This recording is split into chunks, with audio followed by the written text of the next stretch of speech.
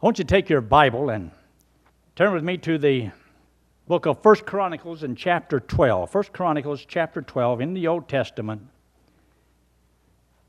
And I want to share with you a few things about understanding the times in which you and I live. I guess you could also understand that it's could be titled, Ignorance is Not Bliss. Many people think ignorance is bliss. Oh, no, it isn't. And you'll find that out one day because God wants us to know so much. Kind of like this guy, he said to his girl, he says, I have half a mind to get married. She says, that's all it takes. You'll find that ignorance is not bliss. 1 Chronicles in chapter 12, I want you to look there in verse 32. Verse 32. Not a lot around this that I want to cover. I just want to cover a statement that it makes.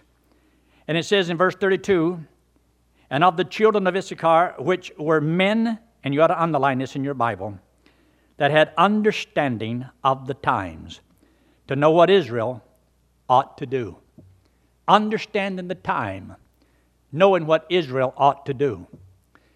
You and I ought to understand the times so that you and I can do what we ought to do.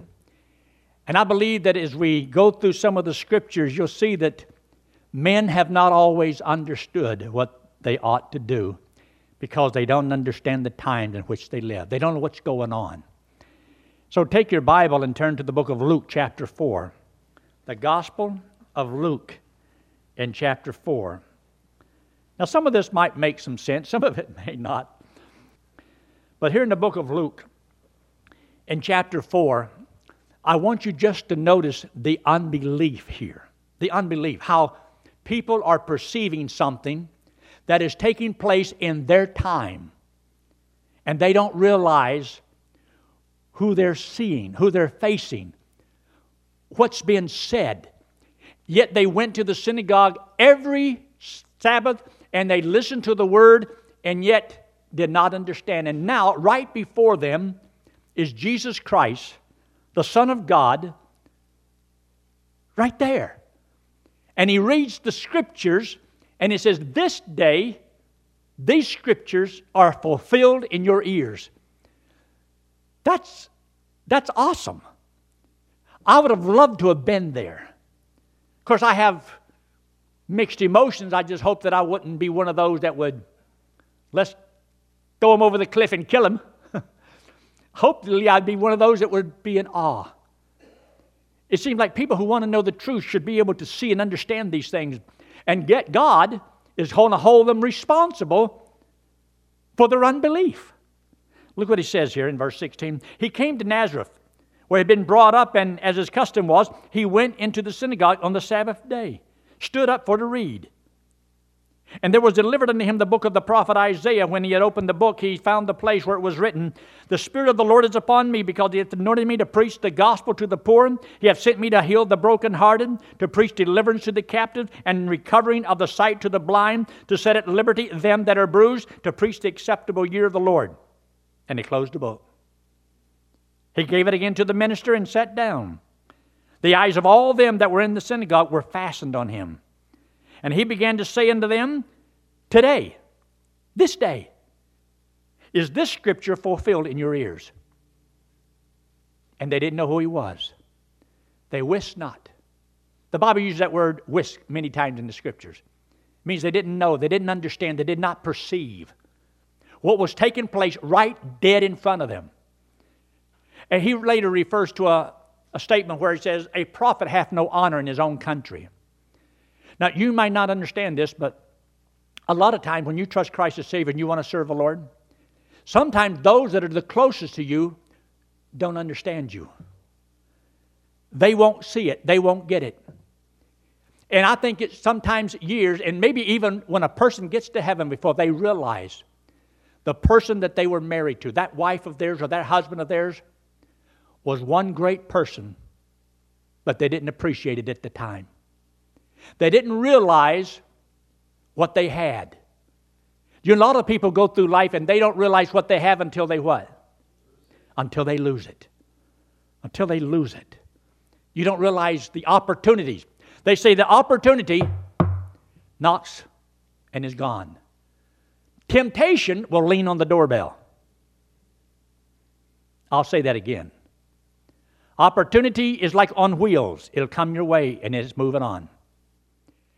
Being prepared is being able to take that opportunity when it arrives. Being prepared. Not to do so, it's on wheels. Maybe never to return again. There's opportunities that you and I are going to have in life, and they're coming by, and we may never get them again. Wisdom is being able to see, to perceive, take advantage of what you have before you. I never really, in those years that I was in Colorado, appreciated as much the ministry that I had till I left. And then years later, I realized what we had. But while I was there, it was just like it was a normal thing to have 15, 20, 25, and sometimes 50 people trust Christ as Savior every Thursday night. To have an average of 450 teenagers. To have 800 and 900 kids come out to ranch. They couldn't fit in here. I mean, just a handful of, they wouldn't fit in this room. They would pack that gymnasium over there. And I just took it for granted because everybody was working, everybody was doing something, and I didn't realize what I had till after I had done left and then try to do it again. And it won't happen again. You were there for a moment, and opportunities come and opportunities go. But temptation leans on the doorbell. It's waiting for you and waiting for you, waiting for you. But the opportunities of life to serve the Lord. Do you realize how short life is? And there's things that one day you and I are going to grieve about. Wonder why God didn't give us a chance or an opportunity to do something wonderful or great. And God says, I had so many that I gave to you, and you never took advantage of it because you didn't perceive the times in which you lived. You didn't see the opportunity. You didn't seize upon the moment. You let it slip away. Look what he says. In verse 22, and all bear him witness, wondered at the gracious words which proceeded out of his mouth. And they said, is not this Joseph's son? We know him. He's illegitimate. He said unto them, ye will surely say unto me this proverb, physician, heal thyself, because nobody else will. Nobody else is going to believe you. He says, whatsoever we have heard done in Capernaum, do here also in this country. But he said he couldn't do them because of their unbelief. They would not believe. They wanted him to be a little magician that they can snap their finger and say, do this trick for us, do this trick for us. In verse 24, now look at the statement that Christ made. Verily I say unto you, no prophet is accepted in his own country. In other words, people where you are that really know you sometimes don't appreciate you. Now there's a good possibility that wherever you are, even on your job, people don't know what a great person you are. Because of what you know how to have eternal life and go to heaven. You live right, you try to talk to them, you share the gospel, and they don't want nothing to do with it. They won't know until they get to the judgment what they had right there in front of them. They had somebody who poured out their heart, prayed for them, cared about them, witnessed to them, and they had no desire for any of it. And you're going to have to go through that. And it's going to hurt you sometime and cut you quick. But understand that Jesus Christ went through that very same thing. Those times of rejection. A prophet hath no honor in his own country. And then he uses a couple illustrations that most time I believe people, when they see this, they don't really appreciate it. Because he says, do you remember that when Elijah was back there and they had the 3.5 years of drought, that all these people in all these cities and all over Israel, he wound up going to a house of a lady who was a widow in a heathen town of Sidon in Palestine. And he went there because even though there was a lot of people hurting, but there was a woman there that gave to the man of God. And look what he says in verse 25. But I tell you of a truth, many widows were in Israel. Many. There were many widows in Israel. In the days of Elijah, when the heavens were shut, 3 years and 6 months. Great famine throughout all the land. but was none of them was Elijah sent, save unto Sarepta, a city of Sidon, unto a woman that was a widow. He went to a heathen woman, and not to the house of Israel, because a prophet hath no honor in his own country. They didn't appreciate this man. Ahab didn't appreciate this man. They had 450 prophets that turned against Elijah. All these things were going on. But yet, in their midst was a man of God that could perform miracles, do all kinds of things. But their unbelief caused a great man to go to a widow that was a heathen in Palestine. And yet there were many widows. Christ tells the story. You would think he probably went to a lot of them, did all that. No, he only went to one person, one time. And she had an opportunity laid before her, and she took advantage of that opportunity. She made the last thing that she had. She says, I'm just going to eat this last meal, and my son and I, we're going to die. We're going to starve to death. But because of what she did, her oil never ran out. And God blessed her. And her son died and brought him back to life. You see, so many people miss so many opportunities because they don't appreciate what's right in front of them, what they have. I would venture to say, and I'm just guessing, some of y'all may have never really appreciated Hank Lindstrom like you should have until he was gone. Now, I'm not saying you did, but he was a great man. He was a good man. He loved the gospel. He loved souls and would give his life for the sake of the gospel, and probably did. But after a person's gone, you think, man, I should have prayed for him more. I wonder if I could have helped him more. And not realizing sometimes what you have right in your hands. I did that with the people that I had. And sometimes not appreciating people like I should have. Do you think it's possible Christians can do stuff like this? Until it's too late? I wanted my mom to love me. I wanted my mom to be proud of me. Believe it or not, I even wanted my dad to be proud of me. But he died when I was 13. He had no clue what I've done. But wouldn't it have been great to have a dad say, you know, son, I'm proud of you. Son, I love you. Don't we want something like that from those that we think should know us the best? And sometimes we fail to realize what we have. Some of you may lose your wives. And you think, man, I should have treated her better. I shouldn't have spoke so harsh and so mean and unkind. We should have never had those arguments that we had. I should have treated my kids better than I did. I failed my kids. I should have done this, or I should have done that. But after a while, it's too late. They're gone.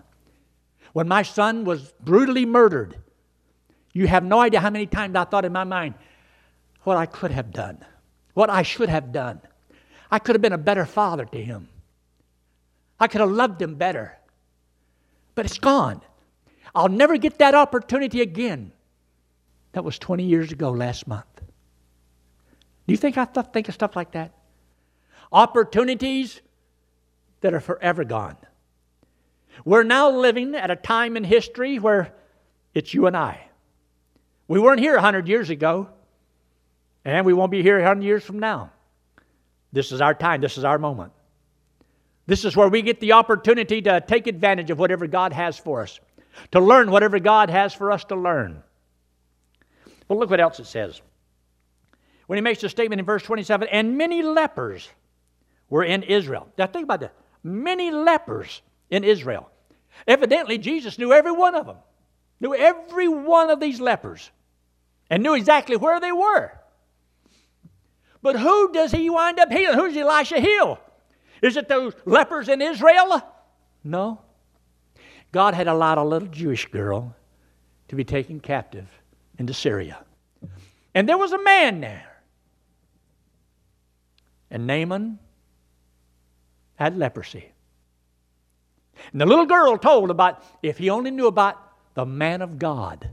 The man of God. You see, that was one little episode in a life of a great general, and all of a sudden, here's a little slave girl who takes one opportunity in life. If he only knew about the man of God, maybe she's there just for that one statement. If he only knew about the man of God in Israel, he can do something about it.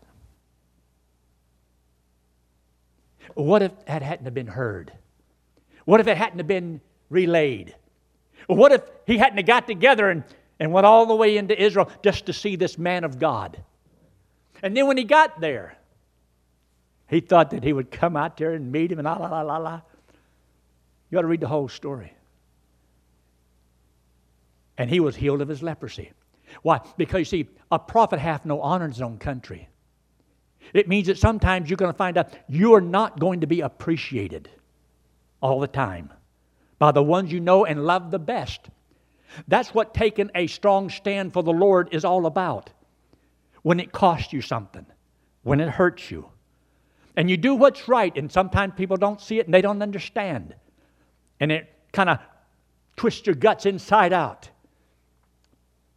and you can't explain it, and nothing like hurts like rejection. We don't think they really know, care, or love. What did they want to do with Jesus when he said all of these things? Do you think they were getting his drift? Well, all they wanted to do, well, it says there in verse 28, and all they in the synagogue, when they heard these things, were so impressed and filled with love and joy, and they wanted to declare him king right there on the spot. Is that what it said? They were angry with what he said. Is what he said, was it true or was it false? He told the truth. Do you think before this ever took place, that Jesus, who is God himself, and he knew that those scriptures referred to him, and this day shall these scriptures be fulfilled in your ears, do you think he knew the outcome of their mind thinking before he did the first thing and said the first thing? And yet he did it anyway. And sometimes I have already known how people are going to respond about things, and I will do it anyway. Because if it's truth, it's truth. And if people get hurt because of truth and rebel because of it and get offended because of it, so be it. I cannot and will not try to ever change anything because I'm afraid it's going to offend somebody. If truth offends, then let it offend. Because being offended was your choice. Mine is to declare truth. What people do with truth is their choice. I do not purposely ever seek to try to offend anybody. But I know that truth is offensive. The most offensive person ever to come into this world was not Hitler, not Mussolini, not Stalin, not Osama bin Laden, Saddam Hussein. The most offensive person in this world, ever come into this world, was Jesus Christ. He offended more people. He made everybody mad. He split everybody. And it's still going on today because he's truth. And people don't want truth. And so it says in verse 29, and rose up and thrust him out of the city and led him unto the brow of the hill whereon the city was built, that they might cast him down headlong. But he passed through them. What did they want to do with him? They wanted to kill him. What wrong had he done? They wished not who he was. They didn't understand the times in which they were living, when the scriptures were being fulfilled at their time, in their moment, in that one little synagogue. And they blew it. They blew it. And you think, well, how could they be so blind? And you'd be surprised how many times you and I are doing the same thing. We're not sensing the opportunities that God gives to us and what we could accomplish for the Lord. Look there in the book of Luke chapter 19. Luke chapter 19. Just a couple of scriptures I want to show you here that I think is very important. Luke chapter 19, and look in verse 41. This is mentioned several times in the scriptures about him looking over the city of Jerusalem. But look at verse 41 where he says, and when he was come near, he beheld the city, talking about Jerusalem, and wept over it. Yes, Jesus wept. He wept. But why did he weep? Why was he crying? Saying. So what we're reading here is something that he says, weeping. If thou hast known. You ought to just think about that. If thou hast known. If you only knew. If you could only perceive. Here it's talked about for almost 2,000 years about my coming. I gave you all these signs, and I'm here. He was in the world, and the world was made by Him, and the world knew Him not. They didn't know who He was. Here is God in the flesh, standing in front of them, talking to them, walking with them. All the miracles that He did. And they perceived not who was in their midst. Sometimes we don't appreciate somebody until it's too late. I don't want it to be that you don't appreciate your husband, your wife, or your kids. I know most of you do. Make sure you show it. Make sure you show it. And you do things now instead of living in regret, wishing you'd have done it differently down the road. Look what he says. If thou hast known, even thou, at least in this thy day. Because see, you didn't have last year. It's gone. You have now. When? Now. Gone. And you may not have next year. You have now. Do you think God is concerned about our life and what's going on and what we can do for Him and opportunities He might send our way, but we may not take advantage of it? I just want to take advantage of everything that I can think of. By all means. By all means, every means. Because the devil will do every means he can to destroy us, and I want to do everything I can to build us.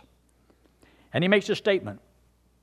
If thou hast known, even thou, at least in this thy day, the things which belong unto thy people. In other words, it's for you.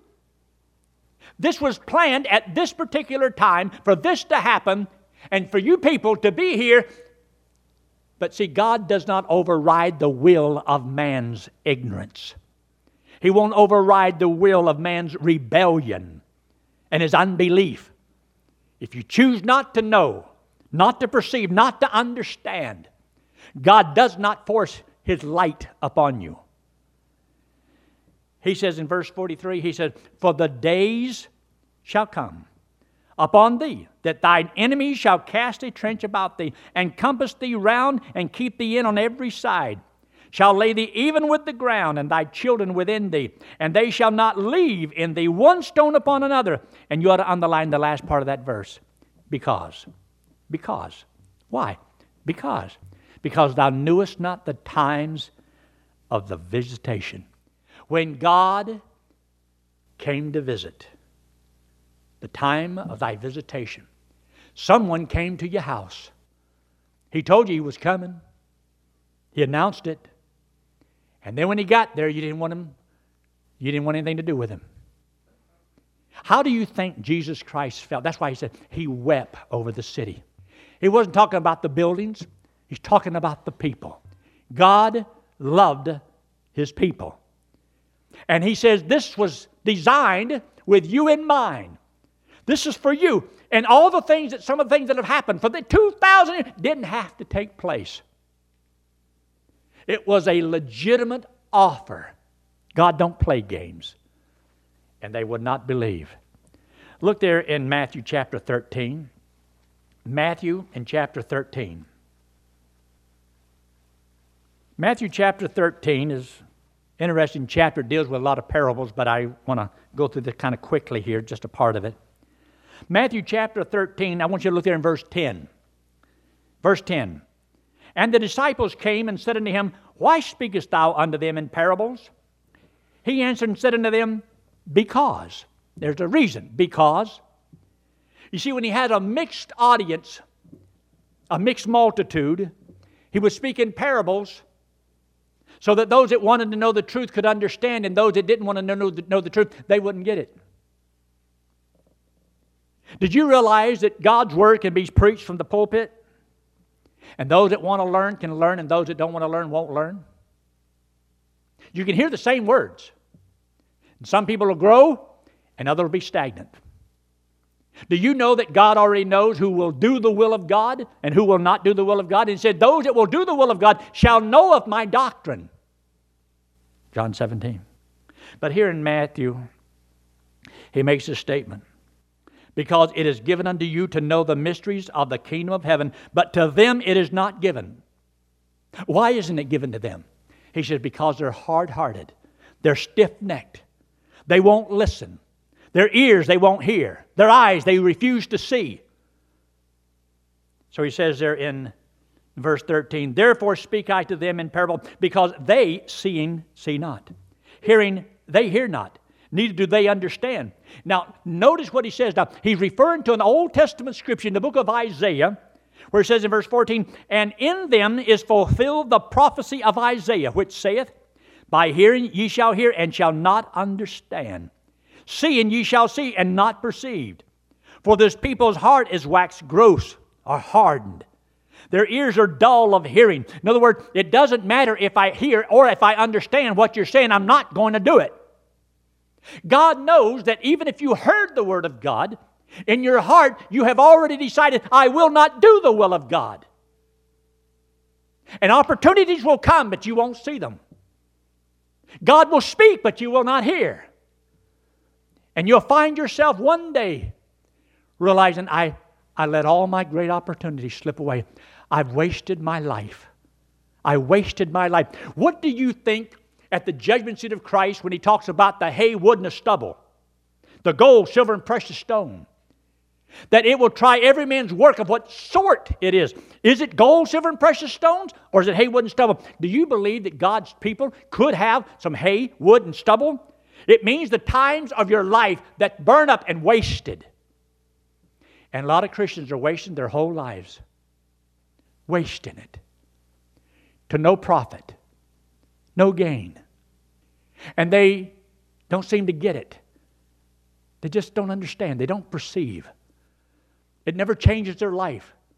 They hear the Word of God, they soak it in, and nothing ever happens. Nothing ever changes. No decisions are made. No corrections in their life. They just keep doing the same old thing they've always done. Same old habits they've always had. Instead of working on your life and disciplining your life and trying to be as godly as you possibly can be. Nothing changes. No power in their life. No influence in the lives of other people. And yet one day when we stand before the Lord, God says, I gave you thousands of opportunities and you didn't take advantage of them. You lost your power of influence. Nobody would believe you. Your testimony was shot for whatever the reason. And get what He says in verse 15. He says, for this people's heart is waxed gross, their ears are dull of hearing, their eyes they have closed. It's because of what they've done. They have closed. He said, lest at any time they should see with their eyes and hear with their ears, should understand with their heart, and should be converted, and I should heal them. But no, they chose not to. Did you know a lot of things in life doesn't have to be that way? But because of the hardness of people. And they refuse to be sensible, to be teachable, pliable, teachable in the hands of God so that God can mold them into the kind of a person that God wants them to be. God wants all of us to have this vision. Two other scriptures I want to show you right quick before we close. 1 Corinthians chapter 2. 1 Corinthians and chapter 2. I've looked at this with you before, but I just want to briefly refresh your mind. In 1 Corinthians in chapter 2, look there in verse 3, the Apostle Paul, great man of God. He says, I was with you in weakness and in fear and much trembling. You ever feel like that sometimes? Serving the Lord can do that to you.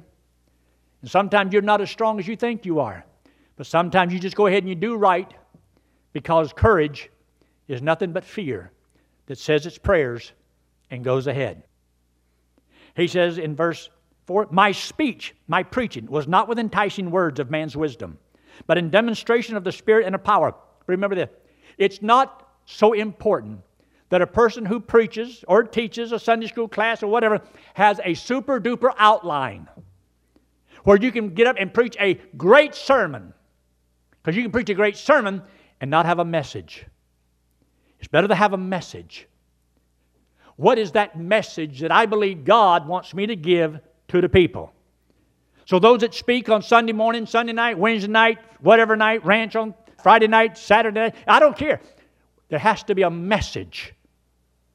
Not just a beautiful outline sermon with the 3 points in the poem. You got to have a message. What is it that you believe that God wants me to say to the people? What's that message? There's got to be something that reaches to the heart of man. That somehow it burns inside of a person.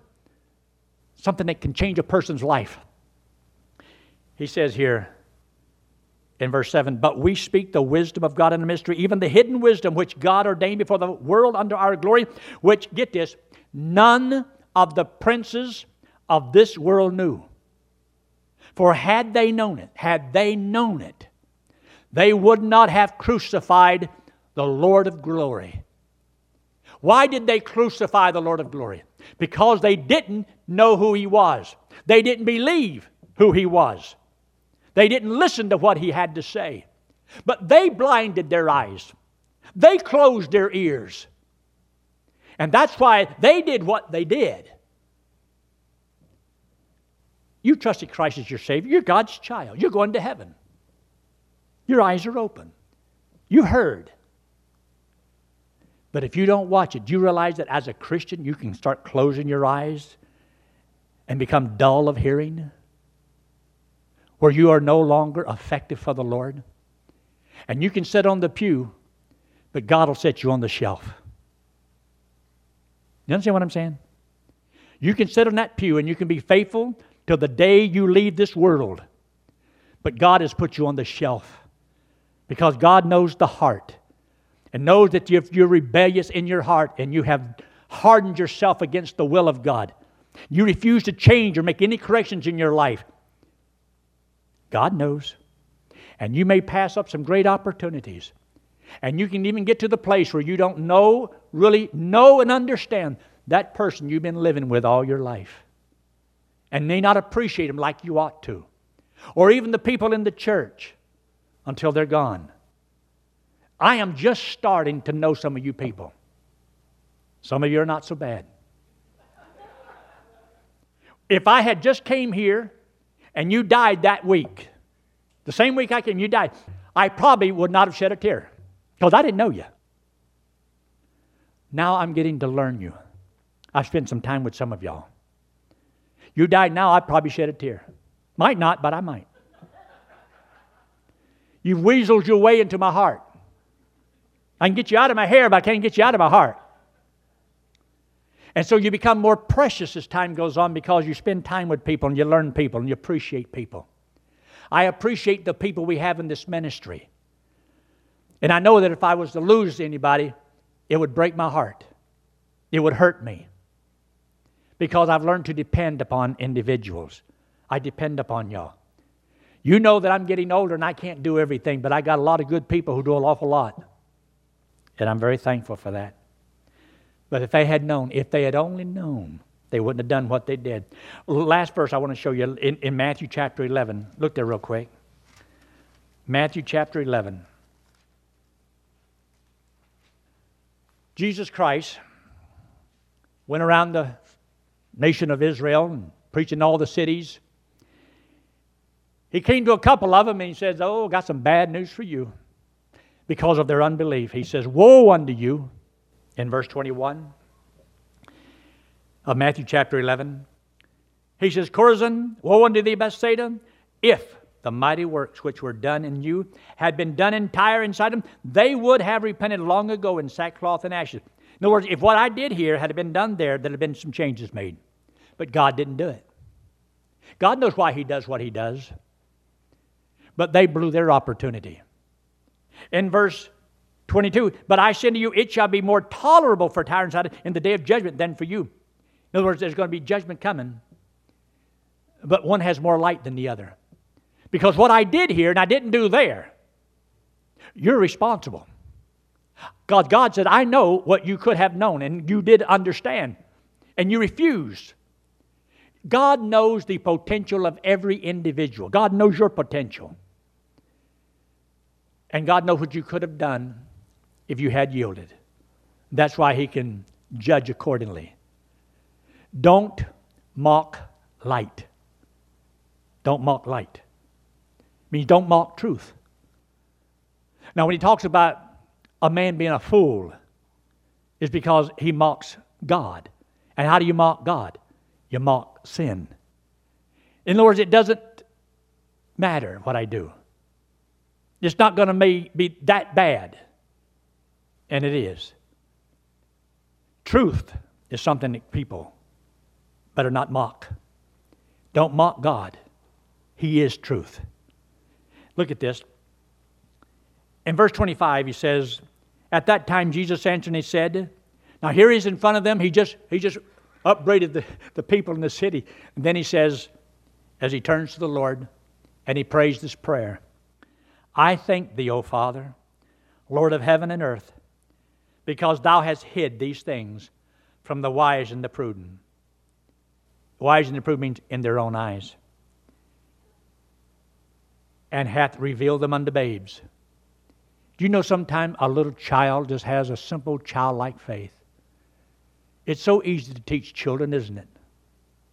They're just so easy to believe. Work with adults. Have you ever heard that most adults are set in their ways? Have you ever heard a phrase, you can't teach an old dog new tricks? What do you think that means? It means with most adults, and this is just the truth, and I'm included. I've already lived most of my life. Don't try to tell me to do anything or change anything. I'm going to do what I'm going to do. This is me. You do whatever you want, I'll do whatever I want. Let's just be friends and get off each other's back. See there? But look what He says in verse 26. Even so, Father, for so it seemed good in Thy sight. All things are delivered unto me of my Father. No man knoweth the Son but the Father. Neither knoweth any man the Father, save the Son. And he to whomsoever the Son will reveal Him. Get that last part. And to whom the Son will reveal Him. Now, you trusted Christ as your Savior. You have eternal life. But don't you want Him to reveal Himself to you in a better way? And then after He says that you can't do this unless the Son revealed, and then in verse 28, come unto me, and you ought to circle that next word. All. All. Come unto me, all ye that labor and are heavy laden. So, yeah, He can reveal Himself to those that He chooses to reveal, but He says, it's those that comes to Him. If you come to Christ, and I'm not talking about just for salvation, I'm talking about, see, you trust Christ as your Savior, and He gives you eternal life. But as a child of God, there's a lot of things that God wants us to learn. Come unto me, all ye that labor and are heavy laden, and I will give you rest. Take upon you my yoke. Learn of me, for I am meek and lowly in heart. And you shall find rest unto your souls. For my yoke is easy, and my burden is light. But so many of God's people are going to miss out on so much, because the day will come when we'll realize we didn't understand the times in which we lived. I wasted so much of my life. Or I thought I had so much more time to go, and I didn't. And I wasn't very wise. I were not perceptive. And I missed so many opportunities. While you can, do what you can, where you are, with all that you have. And God said that He will bless you for it. And He'll reveal Himself to you. That's worth it all. Look up here. This is you and me. This is sin. We all have sin on us. God loves us. Now, He hates our sin, but He loves us. And God says for us to pay for sin is eternal separation from God in a place called hell. He loves us, wants us to go to heaven. To go to heaven, we have to be perfect, as righteous as God, and none of us are perfect. None of us are righteous. We have all sinned and come short of God's perfection. And God says you cannot save yourself. It's not by our works that we do. This hand represents Jesus Christ. He's the Lord God in the flesh. He came into the world because He loves us. He hates our sin because it separates us from Him. So Jesus Christ took the sin, paid for it on the cross, came back from the dead, and said if you and I would believe He did it for us, He would give us as a free gift everlasting life, and we get to go to heaven on what Christ did for us. No doubt there's people watching that don't realize the importance of the gospel. If they don't trust Christ as their Savior, to realize what an opportunity they missed. To think that to be in a literal fire-burning hell for all eternity, and they could have taken advantage of that opportunity. And all they had to do was to believe Christ died and paid for their sins and trust Him as their Savior. All they had to do was believe it, and they could have been saved and gone to heaven. The outcome would have been totally different. Just something so simple.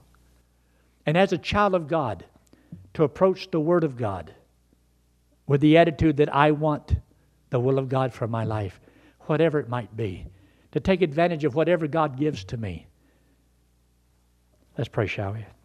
And if you're here tonight and you've never trusted Christ as your Savior, or if you're watching by internet, friend, right where you are, all that you have to do, it's the only thing you can do, is believe that God so loved the world, that's you, that He gave His only begotten Son, Jesus Christ, that whosoever believeth in Him should not perish but have everlasting life. If you'll believe He did it for you, God would save you, give you eternal life, and you would go to heaven on what Christ did for you.